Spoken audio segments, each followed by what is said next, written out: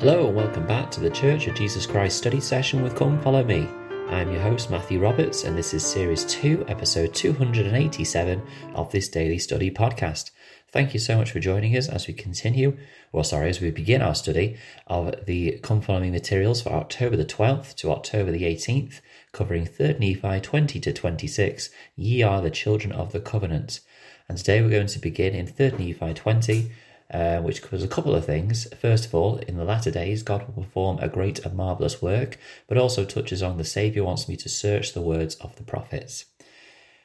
It's very coincidental, let's say. Let's use the word coincidental, that after such a powerful talk about Israel and how the gathering of Israel is a key part of this work that we've been focusing on, and a talk about where the word Israel was defined for us even further by President Russell M. Nelson during General Conference as those who let God prevail, that we have this section now of the Book of Mormon to study, because this is what it's all about. It's about the Lord performing the great and marvellous work of gathering Israel and the prophecies that are linked to that. And so as we read this, let's remember this definition of Israel meaning also those who let God prevail. In 3 Nephi, and I think it begins at the start of chapter 20 really, whilst Christ isn't necessarily speaking about Israel at this moment, it's an important part of how we gather Israel today. In 3 Nephi 20 verse 3, they finish their prayer that they've been, or all the prayers that have been said that we spoke about in the last section. And in verse 3 it says, "And it came to pass that they brake bread again and blessed it and gave to the disciples to eat." Let's not forget they had just received the sacrament yesterday. So we can presume that it's not because they required it, it was necessary at that moment. But it was for maybe a couple of reasons maybe. One, to remind them of this ordinance, to demonstrate again how to physically administer this ordinance.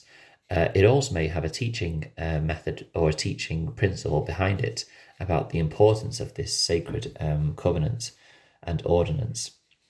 President Henry B. Eyring said this, quote, "The Lord himself, as described in the Book of Mormon, provided the emblems of his infinite sacrifice and administered them to the people. Think of him and how he honors you when you perform your priesthood service. As you remember him, you will be determined to perform that sacred service as nearly as you can, as well and faithfully as he did. That can become a pattern in your life that will increase your power to be diligent in every priesthood service for which the Lord is preparing you and to which he will call you. That determination will help you prepare for receiving the Melchizedek priesthood, which was anciently called the Holy Priesthood after the order of the Son of God." Close quote. Now, all the work of the priesthood, and when I say the priesthood, obviously I'm referring to the priesthood ordinances that are performed, but also priesthood acts which are done in the church, and I'm referring to priesthood acts that refer to actual priesthood ordinances, but also work within the priesthood, such as work within the elders' corps and work within the Reed Society, work within the primary, and so on. All priesthood service is done to be able to gather Israel, which means that the sacrament is an important part of gathering Israel or letting God prevail in the lives of those people. And it makes me think, did the Saviour perform this ordinance of the sacrament right before he started teaching about the gathering of Israel for a purpose? I think we can't ever underestimate the importance of the sacrament today in being part of the prophecy of gathering Israel, but also being part of the process of gathering Israel. We let God prevail more in our lives as we partake of the sacrament worthily.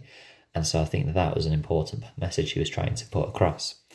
And in fact, in verse 8 he says, "And he said unto them, He that eateth this bread of my body to his soul, and he that drinketh this wine drinketh of my blood to his soul, and his soul shall never hunger nor thirst, but shall be filled."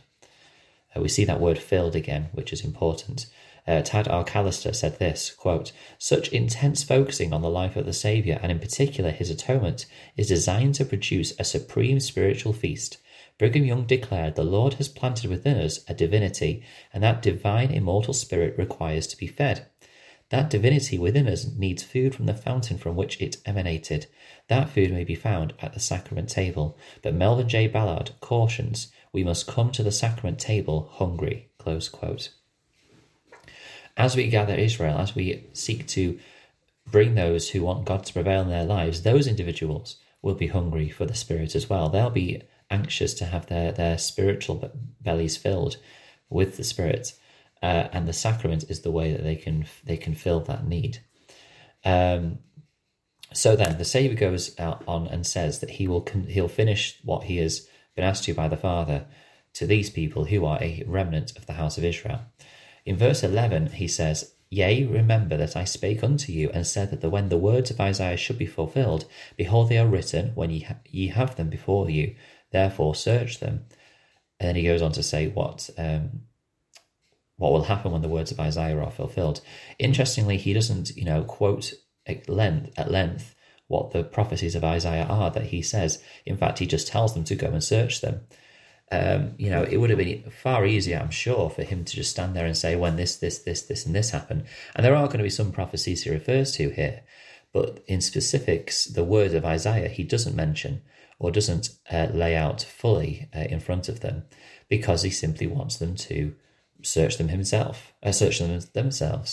And so the Saviour wants us to read and search the words of the prophets. And I think that, for us, that's an important message, that, we can sometimes we fall into the pattern of wanting things to be fed to us right there and then. And I suppose, having just talked about being fed by the sacrament, that isn't a surprise, I suppose. But whilst there are things that are done for us, that are provided to us, there are other things that we need to seek for and work for. And being able to understand and know the words of the prophets is one of them. They will not just be given to us handed on a plate. We need to go away and study them for ourselves. We continue on, and he starts to speak about, the Saviour begins to speak about how Israel will be scattered, and then the Gentiles will be, will be brought up and will be blessed. And then near the end of this mortal world, or near the end of before the Saviour comes again, Israel will be started to be gathered back in. After many years, many centuries, where the Gentiles have been given the main portion of the Spirit in their lives, they'll become apostates. They will begin to seek the blessings and the riches for themselves, and Israel will be gathered in. And we know that we're part of this gathering process today. In verse 18, the Saviour said, "And I will gather my people together as a man gathereth his sheaves into the floor." President Russell M. Nelson has been speaking about Israel being gathered for a long time. We may think, similar to his talk about repentance, that it was only, that moment that he's really focused on it. But actually, if you look in the Come Follow Me manual, there is a quote given from a talk that he gave, which was called "The Gathering of Scattered Israel." And then in 2018, it refers to another talk in a worldwide devotional for youth in June 2018. So he's been talking about it for quite a few times over the years. And perhaps it's only because he is the prophet now, or perhaps it's only because, it was impressed upon us by the Spirit so much that we're starting to take notice of this. He said in 2006 in the General Conference then, quote, "We are among the covenant people of the Lord. Ours is the privilege to participate personally in the fulfillment of these promises. What an exciting time to live," close quote. We are given a wonderful opportunity to take part in this great work. And this work has been prophesied of. I'm going to finish with something else the Saviour said. He said, "Behold, I am he of whom Moses spake, saying, A prophet shall the Lord your God raise up unto you of your brethren like unto me. Him shall ye hear in all things, whatsoever he shall say unto you. And it shall come to pass that every soul who will not hear that prophet shall be cut off from among the people. Verily I say unto you, yea, and all the prophets from Samuel and those that follow after, as many as have spoken, have testified of me." All prophets have testified of Christ. All prophets have been there since Adam all the way through to President Russell M. Nelson today to testify of Christ, to bring people closer to him and to worship at his feet. And we can be a great part of that gathering of Israel. And as we discuss this over the next few days, let's look out for those prophecies that we are a part of today. Thank you very much for listening today. I hope you've enjoyed the study. Please do join the Facebook group, Church of Jesus Christ Study Session with Come Follow Me, if you're interested in joining it. If you're interested in joining the discussion on there and sharing your thoughts, whether about the Come Follow Me study that we're doing on the podcast or about anything else, I would love to hear from you. And please email ldsstudysession@gmail.com if you wish to join in a future podcast episode yourselves. Thank you for your time, and until we meet again.